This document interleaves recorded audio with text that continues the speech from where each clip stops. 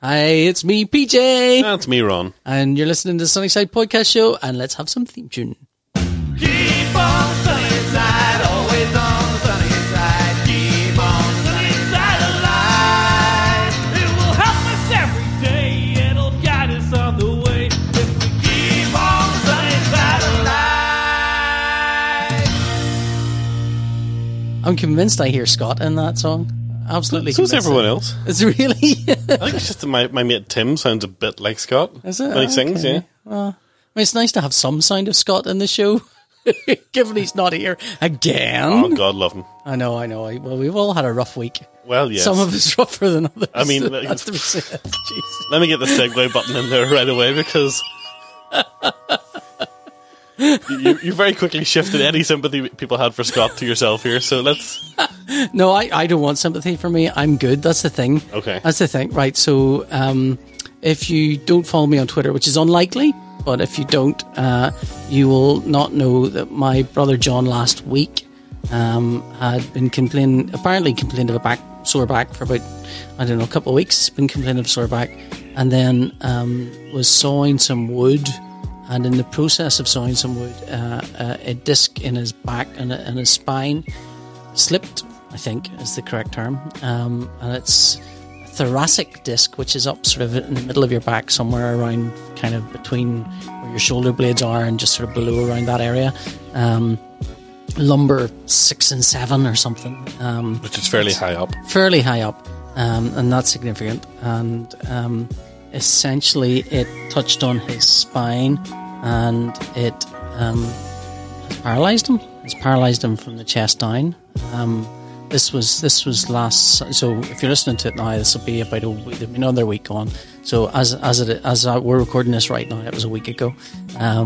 He had so Sunday he went into the hospital. He had an emergency operation on his spine to alleviate the pressure. That operation. Well, he was in hospital for a couple of days and he could move his legs, but he was very weak. And then they decided to operate on the Tuesday, I think it was. And when they operated, the operation took 2 or 3 hours. It was 4 or 5 o'clock in the afternoon or something. And they operated to ease the pressure on his spinal cord. So the spinal cord, apparently, this is as described to me, the spinal cord's quite angry. Doesn't like being fooled around with. Doesn't like any fucking around at all. And so they were trying to basically take any pressure or any kind of weight off that. And how they do that, I don't know. But they were doing that from the back. That didn't seem to alleviate pressure. It was still quite angry. I think they were hoping after a couple of hours he'd start feeling something in his legs very quickly. That didn't happen. So they had to operate again. And about 10 o'clock at night, I went up with my dad. I think it was about 10 o'clock. And basically he had to have another operation, which was a more complicated operation coming in from the side, I think. Coming from his side. Because the spine is quite high up, which is why this is significant. It's not as easy to operate around because basically your rib cage is in the way. If you want to come in from one angle, your rib cage is there. So they had to operate below, through the rib cage and alleviated pressure off the front of his spine. But that doesn't seem to have made much difference. And it's still inflamed and angry. And it's not broken, as I understand it. But it is not in a good way. And he is, I think, at this point, facing up, going to have to at some point. This is the difficult thing, I think, is that there's no part of you wants to acknowledge that, oh, your brother's going to be disabled for the rest of his life. And I'm sure, and I say that from my perspective because I can't talk from John's perspective, but I'm sure if I were in his shoes, it would be, I can't face up to this. Plus, I mean, they throw him so many drugs that like the first couple of days we were down there, he was kind of laughing and joking about it all because he was off his head on equivalent of morphine. It's like, oh no, this is great, I'm fine, everything will be fine. I think now those drugs have been taken away, those sort of euphoric kind of things have been removed from him.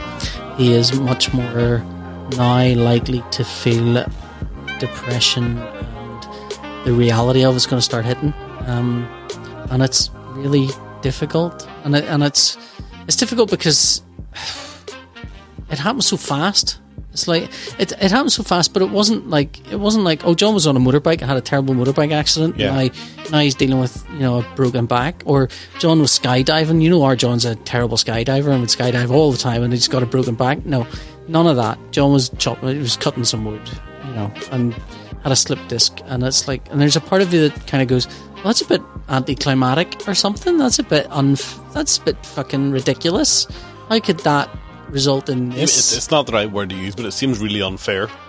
Yeah, it's going to be that's there's that kind of element of that's not fair. I mean, how is that fair? I mean, none of it's fair. And Yeah. I think everyone who's had an awful, I mean, part of my brain isn't even going, that's a tragic accident that's just happened to your brother. That's the thing that that's the rest of his life is now changed, and possibly not just the rest of his life, and this sounds selfish, and I acknowledge that, but it's the rest of my life changed, the rest of my dad's life changed, it's the rest of everyone in his kind of close family, it's the rest of their lives changed. There are plans that you might have made that you would have gone, this is a solid plan, now cannot be, or you'll have to go, right, well, we're all going to do that, but what's going to happen to John in those circumstances? And the thing is, he's still mentally still all there, as much as John has ever been still all there, and you also feel like you're talking about someone who is like we're taking away his autonomy by going, we've got to deal with this, like he's got to deal with that, that's his thing. But at the same time,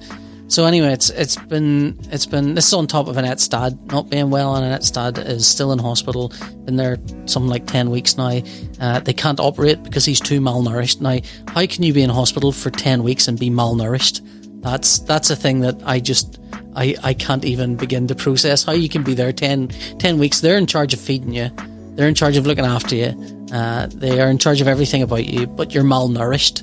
Like, what the fuck? How is that possible? So that's taken up, and Annette's of course dealing with that, and she's finding that difficult, understandably, and she's so I mean, obviously she's looking for support from you, and then all of a sudden this other thing comes along that justifiably demands your attention as well. And you can't even go, this is bigger than that, or that's bigger than this. It's absurd. It's just another thing. It's another fucking huge thing. It's another thing that you kind of go, that's one big thing in your family that you have to do, that takes up brain space and you need to worry about. And it's just, and honestly, it's and the other thing is there's this huge amount of guilt that you bring on yourself by going, yeah, but none of this shit's happened to me. I mean, I'm fine. I can still get up and go for a walk. I'm fucking okay. I'm certainly not malnourished. There's nothing wrong with my stomach, apart from the odd evening pain. But that's all, neither here nor there. And you just start feeling guilty about the sort of selfishness and going, fuck it, I can't be arsed going up there to that hospital and then straight to the other hospital after going to that hospital. I've been up there all day. But at the same time, you've got to earn money and you've got to do all this shit. So it's just like, I don't know. How old's John? John, right, so John is, all my family are younger than me. All my brothers, all my siblings. I'm the eldest. So there was me, then Mark, who's 1 year younger than me. Mark died in 97 when he was 26, of what would later, I think, be decided was young adult death syndrome. But at that time, they didn't know what that was. Yeah. So when they performed an autopsy and they couldn't find anything, and a judge had to rule on what happened to him, the judge went, and Mark Holden's room was full of witchcraft stuff, so who knows? And I stood up. Really? Yeah, genuinely. And I stood up and went, well, hang on a second. Mark was into all sorts of things. Mark was into before the witchcraft stuff, he was into sci-fi. If he died 6 months ago, you'd have gone, oh, look at all the Star Trek stuff. Who knows? I mean, you wouldn't think that. Well, that's ludicrous. But I think I blamed that, I think, on puritanical judges who are mostly coming from DUP kind of, that, of course, that sort of Presbyterian, hard Presbyterian nonsense. You genuinely believe that witchcraft can sneak in the bedroom at night and take your life. Yeah. But that's a thing that, that happened in 97. So that's one family tragedy, and you put that away and you think, okay, well, we're touched by tragedy. But so John is 45, I think, 45. So he's 5 years younger than me. So John was always, to my mind, John was the younger brother. I've got other younger brothers. John's always had difficulties and problems and anxiety issues and stuff that Nathan seems to have sort of inherited a little bit. And it always meant that me and my other brothers, who were all both younger then, so Adam then is 40 coming, I think, and Luke is 23, so a good old range of gaps there. Every brother, justifiably, you go, that's your younger brother, that's the youngest brother, that's the youngest brother, that's the youngest. So what do you call it? So, but John's the one that when I was a kid, he was the baby brother, right? So there's a photo of me, and this is so I've been I wouldn't say nonchalant or blasé about it all, but it's like, okay, well, we've got to go from A to B and do A, then B, then C, then D. Oops, knocked the mic. We've got to do all the steps that we've got to do, and let's do those steps. And very pragmatically, let's get down and do the things we've got to do. I have not been taking in the emotional stuff. I haven't been thinking about it. It's been, right, well, the practicalities are we've got to do this. So the one time it emotionally hit me was when I was explaining to... we went in to see the surgeon before the second operation, and just me and my dad, because they only wanted 2 people in. And Anne, my dad's girlfriend, her fiance, whatever her job title is, was with us. And she, Jesus Christ, she went round to my dad's house. She hit her tyre off the edge of the thing, had a flat tyre. Now, John is the one in our family that we go to for car stuff. Okay. Right? Yeah. So there's that. I am not that person. I'm the one in our family they go to for technical stuff. Yeah. John's the one we go to for car stuff and practical things. So that's the way it... You need a hammer swung or something? Yeah. Or, a bolt unbolted or whatever it is. So John does that generally. And he's good at that, and he likes doing that sort of stuff. And I think every family has those family members that are good at certain little domains, and that's what they end up doing. Yeah. So anyway, so we had to deal with that. So she got a flat tyre that was totally destroyed, not a new car. She was panicking about this tyre. So, I've had a shit day. I'm going, we're going to drive and see my brother who's just broken his back, so maybe your day is not as bad as you think it is, but you can get a new tyre, love. You can get a new tyre. But I mean, to be fair, I think just adrenaline was pumping anyway, and I think when your adrenaline's pumping, there's a kind of, you can go, some people become very calm and deal with that, and some people become very kind of so I think I can be calm and deal with certain things, and then like the episode of Father Ted where he's on the plane, at the end you realise, oh shit, I'm on a plane, fuck, and then suddenly you're clamped to it. Yeah. So we went in to see the surgeons. They basically said what needed to be done. John was concerned. His worry was that he'd lose his arms, because at this point John has his arms, and anything roughly from the chest up he has. That's all functioning. Chest down, nothing. And his worry was that something would happen. And the problem with surgeons and doctors generally is they don't like to commit to an answer. So, and the more specific you ask the question, the more they don't like to commit to it. Yeah, the vaguer they want to be. Yeah, so when you say to them, will I lose the use of my arms through this operation? They will say to you, very unlikely, but there's a chance.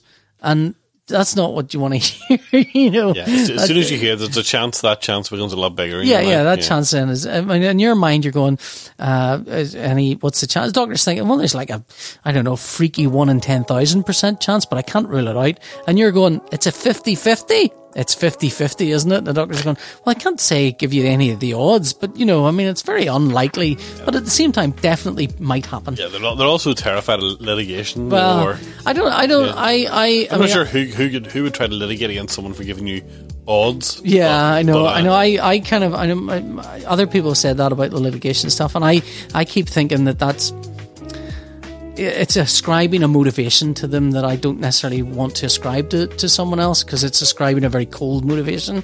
But at the same time, maybe you're right. Unless it's just a policy thing, do not give. Well, I think it's a general personality thing. I think they've seen enough things happen with shit that they don't want to go almost certainly unlikely, almost certainly likely. I think they want to go, look, let's try these things and see what happens, because I think the human body, as much as I want to think I can replace the bits in it like a car or a computer, it's not like that. You know, once damage is done, you are fucked. You know, there are things that can happen to you that no one can quite understand. There's elements of your body that you, a non-doctor, think doctors know what that is.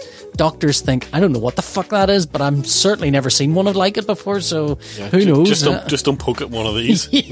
I don't know what that is, but it looks really angry. You know, staying away from it. So he didn't want to give me any of it. So John was worried about losing his arms. We actually ended up driving away and coming back again because John initially was like, whatever, fine, let's do another one. That's good. But I think some of the medication wore off a little bit, so he got us back in. They got us back in again because he didn't want to go ahead with it, because he was worried about losing his arm. So we kind of went in.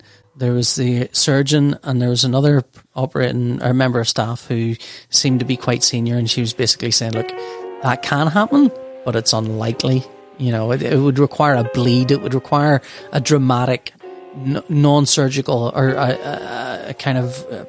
Black swan, essentially. It would require something to happen, because she goes, well, look, the cluster of nerves that controls your arms are up here. She pointed to the base of her spine, where your neck meets your spine, essentially, but we're operating down here, which is down sort of the middle of the back or so shoulder blades or whatever. So they're not near each other, and you're not operating near there, so there's no reason why you.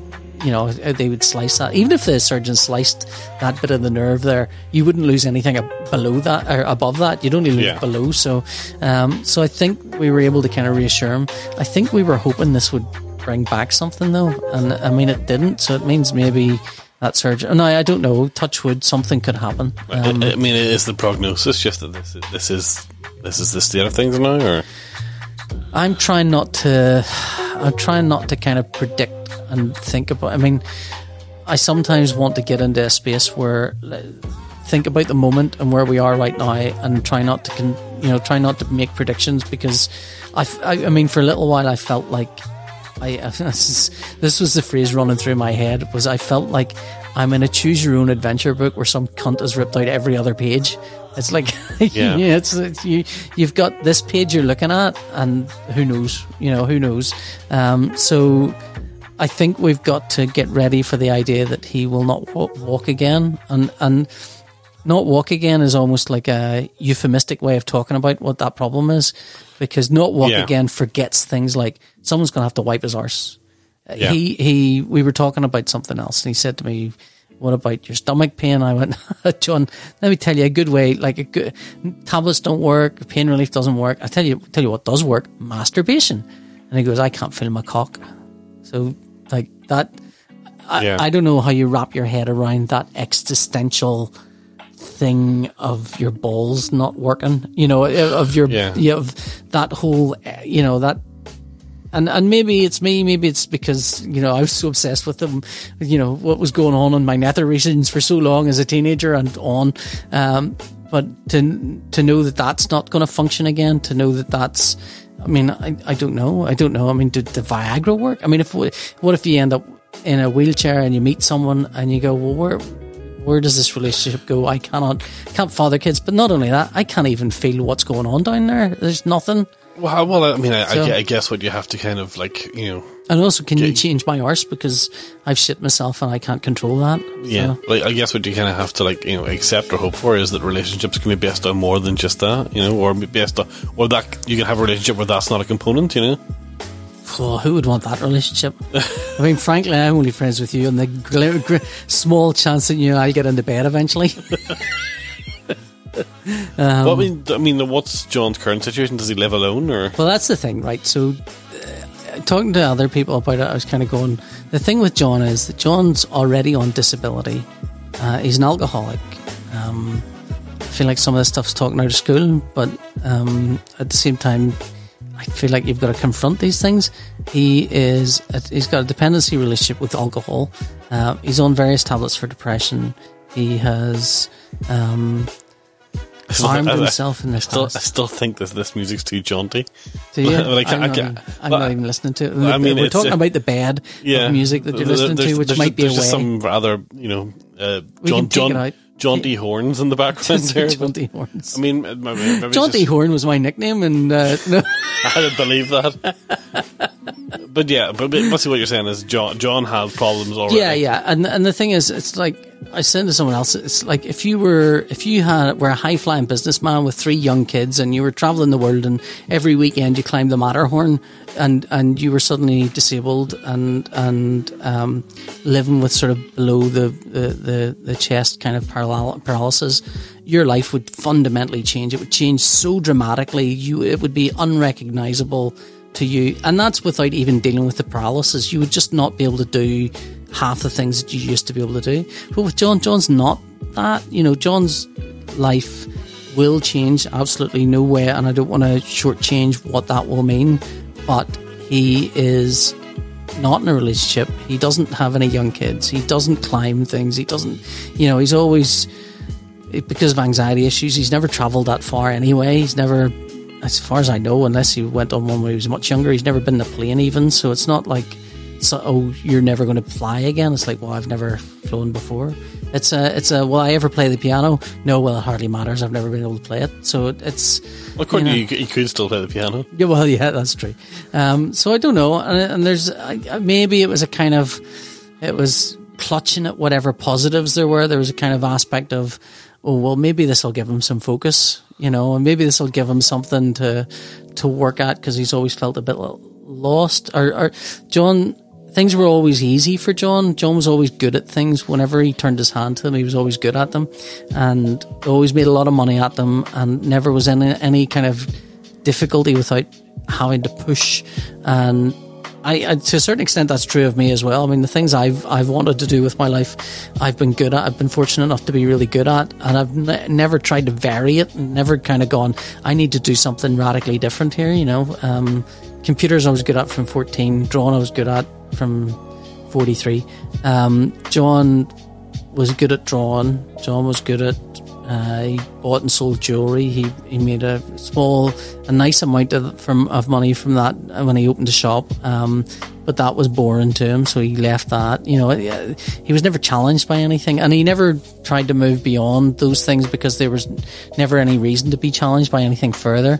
And then I think he just with sort of alcohol and depression, I think he's just allowed his life to take over, and so I don't know. I mean, again, it's like I recognise that it's me clutching at straws and going, well, for John, maybe this will be good. Because the other thing is, like, he's not lost any of his mental faculties. So even to go, John, here's things that you should do now. I mean, he's his own person. He's always going to go do whatever it is he wants to do. It's just, I don't know. I mean, it's a rough hand for anyone to be dealt. I mean, yeah. There's no funny way out on this one. There's no kind of jolly japes or anything. We're talking about, how do we get him from? Essentially, he's got to go to the hospital. So he's still in the hospital now. They're going to get a physio or someone to help deal with him. But right now, what he needs to do is rest a lot and stave off depression and stave off the need to drink and stave off all these things. And he can be funny and charming and stuff with the nurses, but it's almost certainly going to be depressing. It's depressing if you're in perfectly fine health and you're sitting in the hospital and you don't have visitors. So I think that's going to be tough for him to deal with. And then at some point they're going to move him up to, I think it's Musgrave Hospital, where they basically get you ready for their big world. They take you in and teach you how to use a wheelchair, teach you how to do this and teach you how to do that, and then how to look after yourself and then presumably what sort of assisted living type. I think so. I don't know what level of help he's going to need with that paralysis. There's a certain amount of stuff he'll be able to do quite comfortably on his own, but his problem is he can't, because he's lost it from below his chest, he can't rotate his waist. So your body then is going to be controlled by your upper body strength, and how easy is it to even get in and out of bed, and with that strength alone, if you can't support your back to sit up straight, that a lot of it is just strength and just pulling yourself up with bars and things like that that are kind of in place for that. No, that's. I know. I really feel for the guy. It's a terrible situation. Shitty. And of course, my wife's at home right now. I feel bad that I'm up here, but you listener need a show, and it needs to be a jolly show and a laugh and a fun thing to take your mind off things. I'm sure the listener right now is skipping forward 30 seconds at a time going, where's the laughs, guys? Where's the laughs? I can hear jolly music, but where's the giggles? But I mean, I think that's kind of what this show's evolved into, though. It's sort of like here is the lives of us, you know, and that's... Well, for flaws and all. If you're interested, you know, that's maybe worth checking in on. But you know, it's You know, sometimes I make no apologies for it. I don't care. You're getting all the money, not me.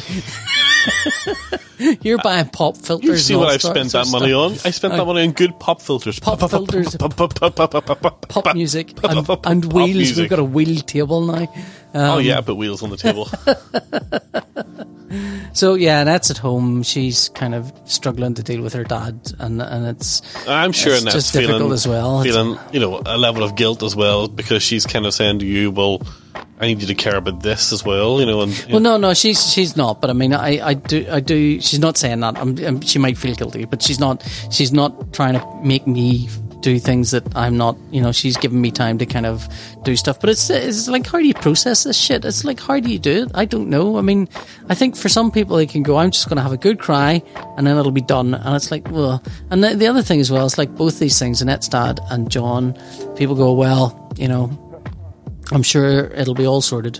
You go, no, what for John, sorted means the rest of his life is going to be spent in a wheelchair, and you know, and hopefully he can have a quality of life that's good. I think he can. I think he's a smart guy. He's good with his hands. I think there's lots of things that John can turn his hands to that will give him focus. And I think that maybe that's enough for now. I don't know. I honestly, well, I don't know how. For the first while, he's and I'm mentally as solid as a rock. I mean, for the first, you know, I'd say for the first long while, he's just going to need to grieve. Yeah, for himself, you know, in terms of like what he's lost. Yeah, that's true. And that's a process in itself, you know. And when he gets to the other end of that, you know, then he can start thinking about how do I make the best of things, you know. It is. It's weird. It's like you want to. There's part of you kind of goes, "This is a loss, and I should be talking about it like a loss," but it's not. He's still there. It's like when my dad phoned John's daughter to let her know, and Nikita's very like John, and John's very kind of, well, you know, I can't do anything about that, so I'm not. Whatever will be, will be. It was always John's mantra. You go, Paul, whatever will be, will be, and I go, yeah, but like, if you lay down on the floor in the middle of the road, you're likely to get knocked down. So, not always whatever will be, will be. Sometimes you can force its hand. And he'd go, oh no, whatever's going to happen is going to happen. And Nikita was kind of, should I come down to see my dad? I don't know, you know. And I don't think she quite got the gravity of it, but she's only 21. So it's like, did you get the gravity of anything, you know? That's not that young. It's not that young. If she was 11, you could maybe let her off. No, but she's nowhere near. I mean, she hasn't seen her dad. She's up in the countryside somewhere, so she's up way off somewhere. All she's getting is what she's getting on phone calls, and the phone calls are, your dad's just had an accident, and it's like, well, my dad has a lot of accidents, and I rush down, and it's usually the next day, and they're self-inflicted, and they're kind of, you know, it's because he's I think if it was laid out plainly in that he's not going to walk again. Oh yeah, no, but that's the thing. It was. I think my dad broke that to her, and I don't think she was ready to. I think you've got to gently ease someone into that. Yeah. And my dad did that, and I went, Jesus Christ, Dad, you can't talk to someone like that. So I talked to her and said, look, here's the first thing. John's alive. That's the first thing. There is nothing. John's 100% fine in terms of life. He's here with us, and he is mentally. At the same time, she doesn't really have the same sort of relationship as a child to him that other people who've grown up with their dad have, you know. Well, then, and there's also a kind of, you know, Nikita has been sort of, she's been independent from John. I mean, she'd see John the weekends when she was younger. It's taking and stuff. me everything not to play Nikita by Elton John right now. You realise? Well, that's good self-control. Well done. So yeah, I mean, their relationship isn't a bad one, but it's not been one where she's been living in his pocket. You know, it's not one where she's lived with him. So they it's funny because it's like when my brother Mark died and I was 27. I want to say 27. Yeah, I was 27. And of course, your brother dies, so, you know, there's grief to be had there. But there's also, well, I would never have seen Mark. You know, I'd have seen Mark at family gatherings maybe, and that would have been it. And so, you know, the grief is lessened by that. You know, it's not like, you know, from day to day, I don't go, shit, where's that guy who's always been in my life gone? You know, I don't, because he might as well be in his house doing whatever it is he would normally be doing, because that's, you know, that would have been the norm. So but then part of me thinks maybe I'm just a monster, and I emotionally don't have that bit in me. Like Nathan would probably, like a cat, eat us when we died in the house. We would be lying as corpses. You go, I'm hungry. Oh, you're dead. Who's going to get me food now? You think if Tom went missing, Nathan would be like, where's the other one? Well, I don't think he'd notice. I think Tom would definitely be upset. Like, anything happened to me and that, Tom would be destroyed. But Nathan would be, but what about my life? Who's going to look after? Who's going to live here in this house so I can do the things I still like doing? Yeah. Who's going to set up my Xbox account and stuff? That's a very autistic centric though, sort of. Yeah. And you can't blame him for that. No, you can't. And it's the scorpion and the frog in it. Yeah. You can't shout at the frog and go, or the scorpion and go, well, you know, what did you sting me? That's just who he is. And having said that, that's to dismiss. Nathan is very attached to us, and it just manifests in a different way. And I know that if something were to happen to us, it would completely destroy his world. You know, it just wouldn't come out as an emotional thing. It would come out as someone who relies on stability and things not changing. You know, yeah. I mean, at the same time, if we threw out his bed one night, he would grieve just as much. What new bed is this? What is this? Who did this? I'm hungry. That's all we get. Oh, fuck it. Anyway, so that's my news. That's what I've been doing this week. I've been travelling from one hospital to another hospital. Hospitals are great. They are cheap food there. You're looking for a cheap lunch, the hospital's a good place to go. Okay. No joking. Good cafeteria at the hospital. Always good cafeteria, decent food, and it's relatively inexpensive. You can shit yourself and someone will clean it up for you. Clean up on aisle 4. The only thing is seeing a fucking doctor is next to impossible. Jesus Christ, it's crazy. It's like, and the, you know, the number of nurses from foreign lands in those hospitals, you kind of wonder, how the fuck are we going to survive post-Brexit? Although, I mean, a lot of them we're going to privatise it. That's the solution, isn't it? Yeah. Somehow we'll take the small amount of money that isn't enough for the NHS, we'll give it to a company who will then make a profit out of it, who will then pay people even less. That'll be the seed funding to get them to come here in the first place, and then we'll just have to stump up every month for our insurance. I don't know. So anyway, what about you? Anything happening in your week? I always feel really bad now because, like, you know, I win. I mean, every week you come in and you've got some new... Here's my awful tragedy. Awful tragedy. You dig a new depth, and and I sit here every week and I'm like, yeah, everything's about the same. It's all perfectly. Nothing really changes. Nothing has happened. We tried a new chippy. It was nice. No, we went to the same chippy. It's just Susie tried a new thing, and that's Susie tried a new chip for the first time, which is pretty cool. She'd never had fish and chips before. Yeah, I don't know why, but you know. It's nice. I, of course, I haven't had fish and chips since my stomach problems, so. For me, that was just horrible. Yeah, you came into the room and you were just like, this smells amazing. Yeah. And I was like, yes. It does. Sniff it up, Holden. Listener, would you eat a chip from the greasiest chip you can imagine with a greasy oil fish and then immediately think, do you know what this needs? This needs some ice cream or a nice lolly. That's what, because I honestly think that's the worst part of eating a chip is when the grease hardens in your mouth. And I feel like a cold drink or a cold thing. I like a cold thing to make my mouth feel fresh again after all of the grease and all is settled in there. I give my mouth a big phallic swish out with an ice lolly. Big phallic swish out. I mean, anyway. Honestly, nothing interesting happened. I mean, the interesting thing happened in my life last week was WWDC. I got to watch the Apple thing. I got to watch them announce computers, but that seems so trivial now.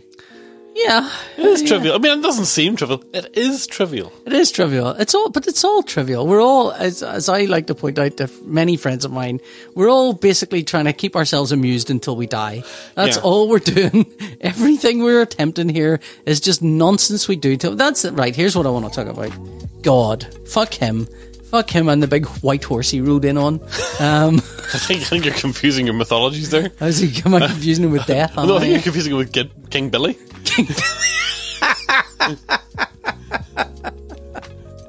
I feel like our John is very spiritual, right? But not in his own kind of spiritual belief system, which amalgamates things. In the way that people in Northern Ireland annoy me, because I'm not a Christian, but I am spiritual. Which means I'm hedging my bets. I'm sort of scared. Well, I'm sort of scared that there is something out there, and I'm not sure if I'm going to piss it off. John pours himself, has always poured himself fully into the idea of spirituality and keeping like stones and quartz crystals and all this bullshit, which I don't believe any of it. But it's very hard when your brother's sitting there half crippled, saying something spiritual to go, John, that's all bullshit. You know that. So I have to. Yeah. Right now, I'm. You can absolutely pick your moments on that one. So I'm going. Like if he's requesting a handful of quartz stones and all, I would just hand them over. Yeah, to me, it's kind of, for me, it's like, does that make you feel even a fraction better? Yeah, if it makes you feel a fraction better, I'm all in on it. Which is kind of my attitude about religion in general. Yeah. Look, I mean, like I have no religious faith whatsoever. I don't believe that there is a God. I can't deny that believing that there is a God makes my mum feel better. Yeah. And that's a big part of her life. So, if what percentage is there in for me to persuade her that the thing that she takes the most sort of like joy out of in life isn't real? Like if I convinced her that there was no God, I think my mother would be like, well, what is there to live for then? Yeah. Right. So I have you approached that? Have you approached that question? What is there to live for when there's no God? What have you? I mean, I feel like for me, that's a question that religious people always have. For non-religious people, it's like, well, then why are you alive? Why don't you go out raping people every Thursday? Because you can. Because there's no God to say. And I kind of think, well, same reason you don't do it because the Bible says don't do it. You don't do it because it's fucking monstrous. Well, of course you don't do it. They don't do it for the exact same reason that I don't do it. Is I don't want to do it. Yeah. I mean, it's not even on my top 10 of things to do at the weekend. Go out and rape and murder people. So, I mean, it worries me when they say things like that because it's it's a suggestion that the only thing keeping them back is what happens later on. Yeah. Like they might be kept back after school. I'd love to go out and murder someone, but the thoughts of burning in hell forever is the only thing stopping me. Well, fucking hell, I'm not going anywhere near you, mate. No way. And I have heard that exact logic expressed in a church. If there's no God, why be good? And I was like, I know, because being good is generally better for everyone. Yeah. I mean, I don't know. I mean, I don't feel like most of our listeners are religious. Maybe I'm wrong. Maybe you are. There's one or two that are. And again, they're salt of the earth people. Yeah. Hello there, folks. And I wouldn't want to question, I say it's not. And look, if they are religious, they are of the persuasion that they have heard this all before. Yeah. My feeling has been right now, if there is a God, he's testing me like Job was in the Bible. Just torture that fucker and see what happens. But none of it's happening to me. That's the other thing. None of it's happening to me. It's other people. It's just there's lots of different ways to look at the question of like, is there a God? I mean, is there a God that gives a shit about what road people walk down in a part of the world where? Are you saying there an orange God? Well, is that what you're saying? Because there's people in this country who believe that the man in the sky cares very deeply about who's allowed to walk down the road. We have got a God-given right to walk this road. Really?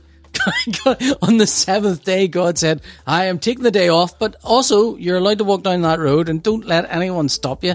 Fuck them. And they genuinely believe that God wants them to do this. Like, and now, if their perception of this all-powerful, all-seeing being is that he really gives a shit about the Garvaki Road, then what a small, tiny God that is. Like, he might as well just live in a council house somewhere, off Sandy Road. It's weirdly super specific as well. It is. It's bizarre. It's the same sort of God that cares if the New York Giants win a football game. I am a god of an infinite universe with powers and the ability to see and know everything. I'm really, really worried about the Scarvaki Road, though. Yeah, let's all huddle up and hope that God helps us win the game. It's like, God, if anything, God's just like, look, I could go either way. I've got a tenner in this each way. Where would be the fun? Where would be the fun for God for us to enjoy sport if he's able to change the rules of the game halfway? I like this. Just a win you there. And I, two non-sporting atheists, are talking about God and sport as if we're experts in either. My brothers were all so one of my brothers up from Cork because of what's happened to John, and he is the sports lover.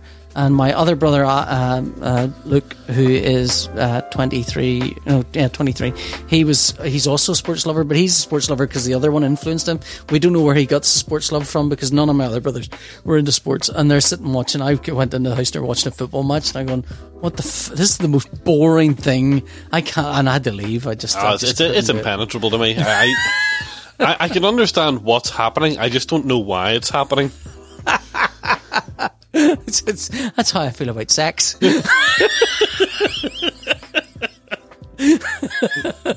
This is great, but I don't know why. I don't know. But I'm giving it a good go. I mean, the spiritual view that I can kind of get on board with is if there is a God, I don't think he cares anymore. Or she, or they, or it. It's a man. We know it's a man. We know it's a man, right? We know only a man would make something and be like, fuck that. But we're like, what's interesting to me is even us non-religious types talk about monotheism as if that's the default option. Yeah. Yes. That's the thing that I find fascinating about religion is that even my, not opposition to it, but even my kind of direct sort of stance away from it is a reflection of the Christo-Judean what tradition. you are as an atheist, you're an atheist about Christianity. Yeah. Now, you haven't given Hinduism a second thought. Not even a moment. Because you're just like, well, that's obviously ridiculous.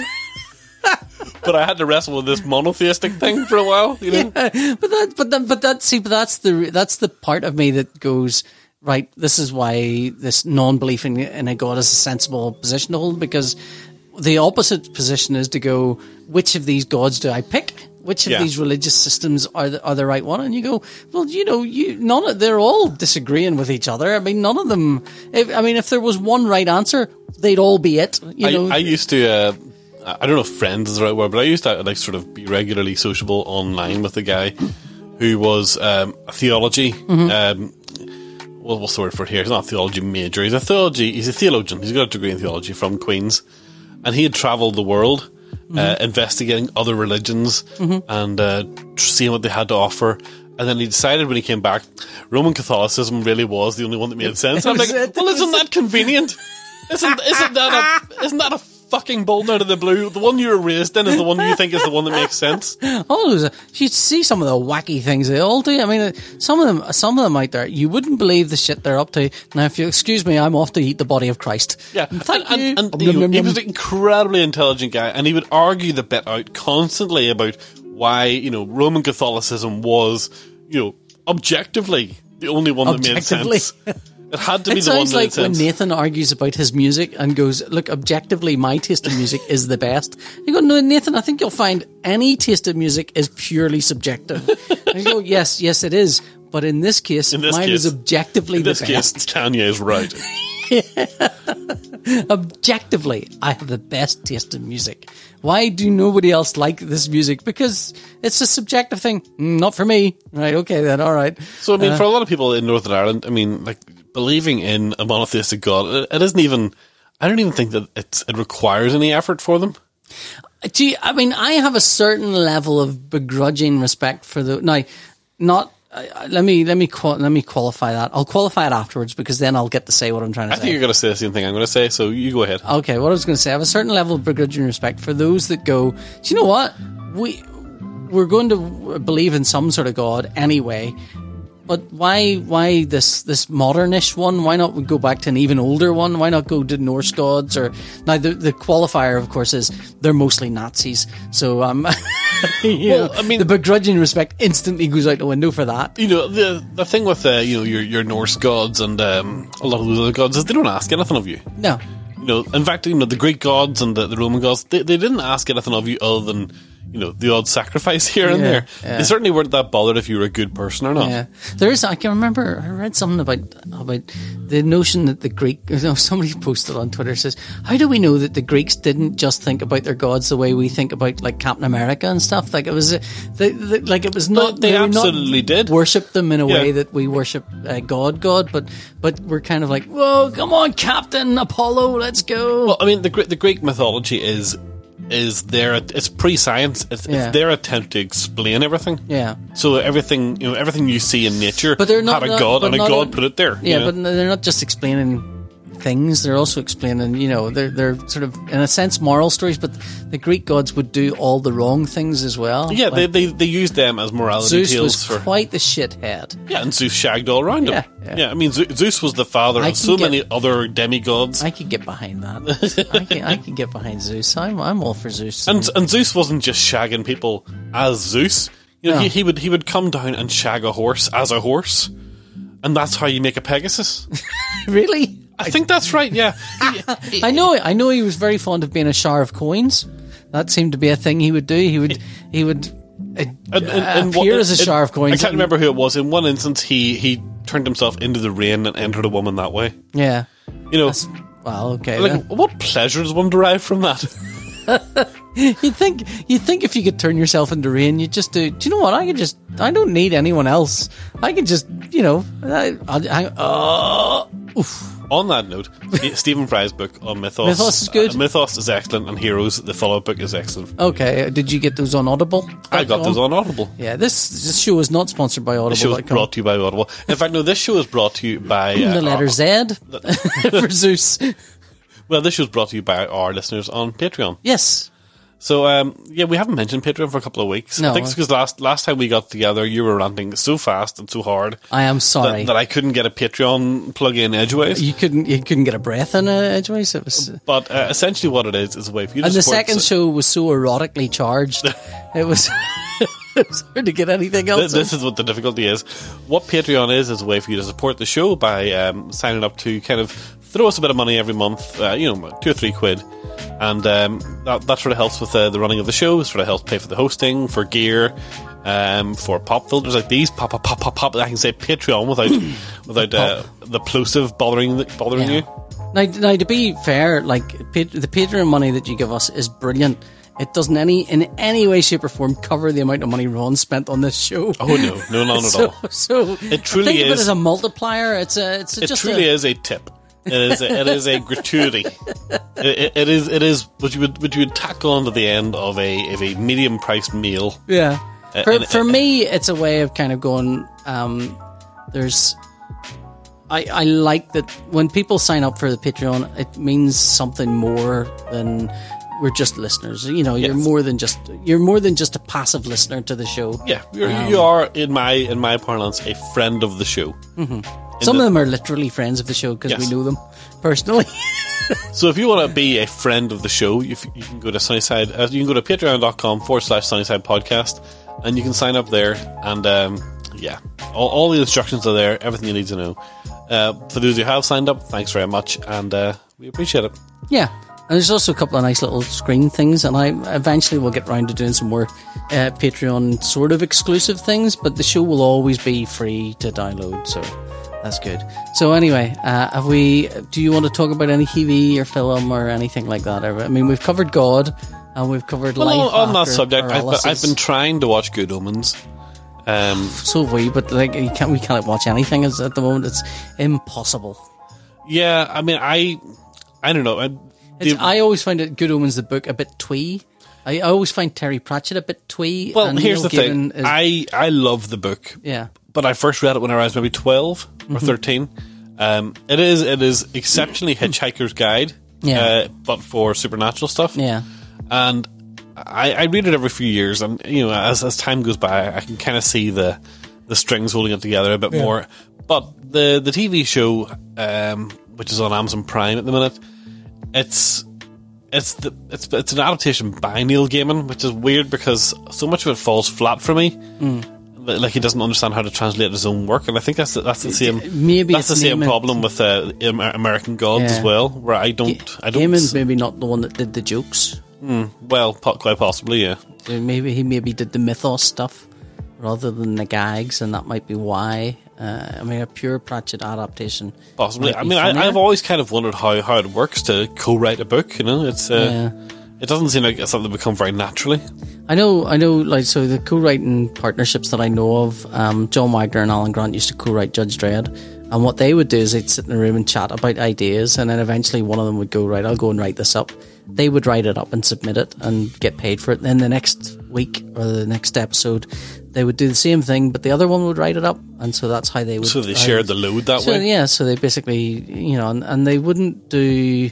But I also know that whenever Rob Williams and Simon Spurrier and I think Al Ewing were doing a book together, they basically would email round robin. You know, one of them would write up and then round robin it to the others for them to kind of get a sense of tweak it and change it. And it's interesting because they all have very distinct voices. So I can, like, if I read a Rob script or Simon Spurrier script or Al Ewing's, I would recognise it, I think. So it's interesting to see how much they were able to kind of find each other's voice and stuff like that. I would imagine that's hard because Gaiman and Pratchett have their own voices, their own distinct voices. Yeah, very distinct. But which makes me feel like that if they were doing something like that, Gaiman would probably be very much more plot and the mythos and the names and the character types, and Pratchett would probably be very much like, let's bolt all this together with funny some things. gags. Yeah.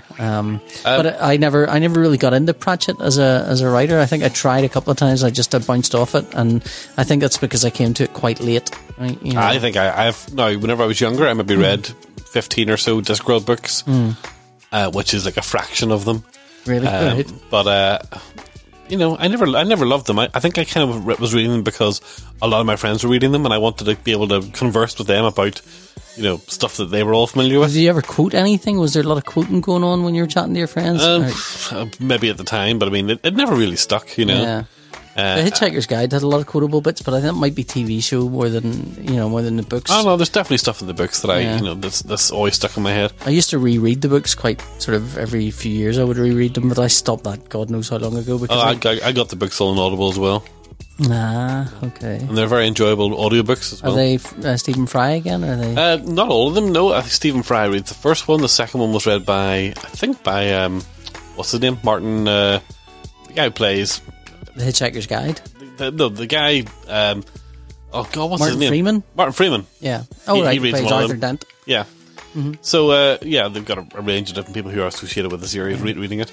I signed up for Audible because they offered me 3 months free, and I'm sitting on credits and going, I don't even know what to spend on these things. I'm just never going to get a chance to listen to things. Whereas this week I was gagging, waiting for my credit to appear in the box because I had one more of those Adrian McKinty, Sean Duffy books to read. It was the last one, and I'm like, right? Can you resell those? Can you give those away? When you've read one of those things, that's it. I've read it. Yeah, but like, can you go? I don't want this anymore. I'm going to gift this to someone else, which you can do with a book. No, not really. No, it's kind of annoying, isn't it? It kind of feels like it should be a thing you should be allowed to do. Definitely. I mean, that's the way sort of digital media has gone, and that it belongs to one person, and that's that. Yeah, fuck everyone else. Which kind of reminds me of the story a few years ago about Bruce Willis trying to donate his iPods, or he wanted to leave his iPods in his will to a trust or something, so the trust would own it all. And that's what it was. He wanted to make sure that his iTunes account was going to be accessible by his children after he died. You know, without taking into account at all the possibility that something like Apple Music comes along and renders his, I think it was Notion. I think he had 6 iPods full of music, and he thought, well, that's the only place that music is going to exist. Yeah. And of Not course, a big buyer of CDs then. Well, of course, Apple Music comes along and Spotify comes along, and these things kind of render mass storage of on your own premises completely irrelevant. So I've kind of come back round to. I mean, I was chatting with you about Blu-ray drive because having bought the Mac Mini, and it's a lovely device, I've kind of thought, I want to watch, because I bought the West Wing on DVDs because I picked it up for $5. in a second-hand shop. It's like a $5 for the full series of the West Wing. I would have given you the entire series of the West Wing on DVD. I mean, a $5's nothing anyway. But I've no DVD player. I mean, I've no DVD player in the computer to play it now. They were playable on the big computer, but it was quite noisy, so I didn't like playing them. So now I've got the Mac Mini. It was like, oh, I'll just play them on this. And I can't because there's no DVD. I thought, well, if I'm going to get an external drive, I'll just get a Blu-ray external drive, and then I can play my Blu-rays on it. But there's no Blu-ray external drive either. It's crazy. Well, there are Blu-ray external drives you can get, but I mean, they're all much of a muchness, and you still need the software to run the Blu-rays. So you're paying 80 quid for a Blu-ray drive, and then you pay 35 quid for the software? You would need something to run it. Fucking hell, that's mad. And that's why Steve Jobs called Blu-ray a bag of hurt. Yeah. That's right, he did, didn't he? Yeah. I remember him doing that thing at launch with was it Blu-ray or HD video? He did a thing where everything's going to be HD from now on. Yeah, because he was selling HD stuff on the iTunes, and people said, people want Blu-ray. He said, well, Blu-ray's a bag of hurt. We don't need to have that on the machines. So. Yeah. And he was right, essentially. I mean, people did kind of skip Blu-ray. Yeah, it does seem to have happened. I mean, there's still... Not me, not suckers like me. I've probably got about 1,000 of the bastard and things, but which is why whenever I messaged you the other day saying Blu-ray is dead, there was an element of anger. I'm the fool who bought really heavily into it. But now, like, I'm sitting in a living room and there's maybe about 50 Blu-rays looking at me, and if I was going to watch something, I'd be like, I must see what's actually on my Plex server first. Any sales on iTunes? Is there anything on Netflix or iTunes? Because I don't want to walk across the room and have to put a fucking disc in something. That seems barbaric at this stage. Tom has got really into DVDs at the moment because he's got a little extra. He's getting retro, is he? He's getting very retro, yeah. Oh God, we were chatting and he says, I wish I was born in the 80s. He's genuinely said, I wish I was born in the 80s. And I was like, okay. Of course, Nathan goes, well, you want to be born in the 80s for? Sure, you're born now. Everything's available now. It's better now. Everything's better now. So, I think Nathan's right there. Yeah, well, maybe. But, like, I mean, for Tom, it's like, I want to be in a boy because he likes Rubik's Cubes and he likes... Yeah, but he can have those. I know, but yeah, did you never wistfully wish something when you were a kid? I wanted to be born in King Arthur's time or something. There was a book I read that was about... So you wanted a fictional time? Oh, yeah, of course. Okay. But that's the thing, he wants a fictional 80s as well. He doesn't want the real 80s. Oh, yeah, he wants everyone in like shoulder pads. He doesn't want fucking Chernobyl. And that's for sure. Yeah. Have you watched Chernobyl? Oh, yeah, it's tremendous. Oh, Christ, I still haven't. I'd give it a 6 months or so. If you in the state you're in at the minute, I'd still wait a while. I don't know if I could ever watch it. Honestly, I don't know if I can ever watch it. It's like, whoa. I mean, they're talking about on reality TV programs now. They need like counsellors and stuff for the people afterwards. I'm thinking possibly maybe required for if you watch Chernobyl, just a counsellor, a show directly afterwards. Say if you've been affected by anything that you've seen here today, let's talk about that now. And this is why it's not awful. These were all visual effects, none of this was real, except for all the people it really happened to, and then that was terrible for them. So anyway, all right, have we chatted long enough for a whole show, do you think? I think we have. I wish you wouldn't do it like that. I wish because you can see the clock and I can't. I just wish you wouldn't sort of deliver it in sort of like have we given them enough blood, sweat and tears? But we're all going to do it again next week. Yes, we are. Yeah, or in half an hour, which is the way the recording works. Well, I've been Ron. I've been PJ. And we'll see you next time. Bye. There's a dark and a troubled side of life. There's a bright and a sunny side too. And though we meet with the darkness and strife, the sunny side we also may view. Keep on the sunny side.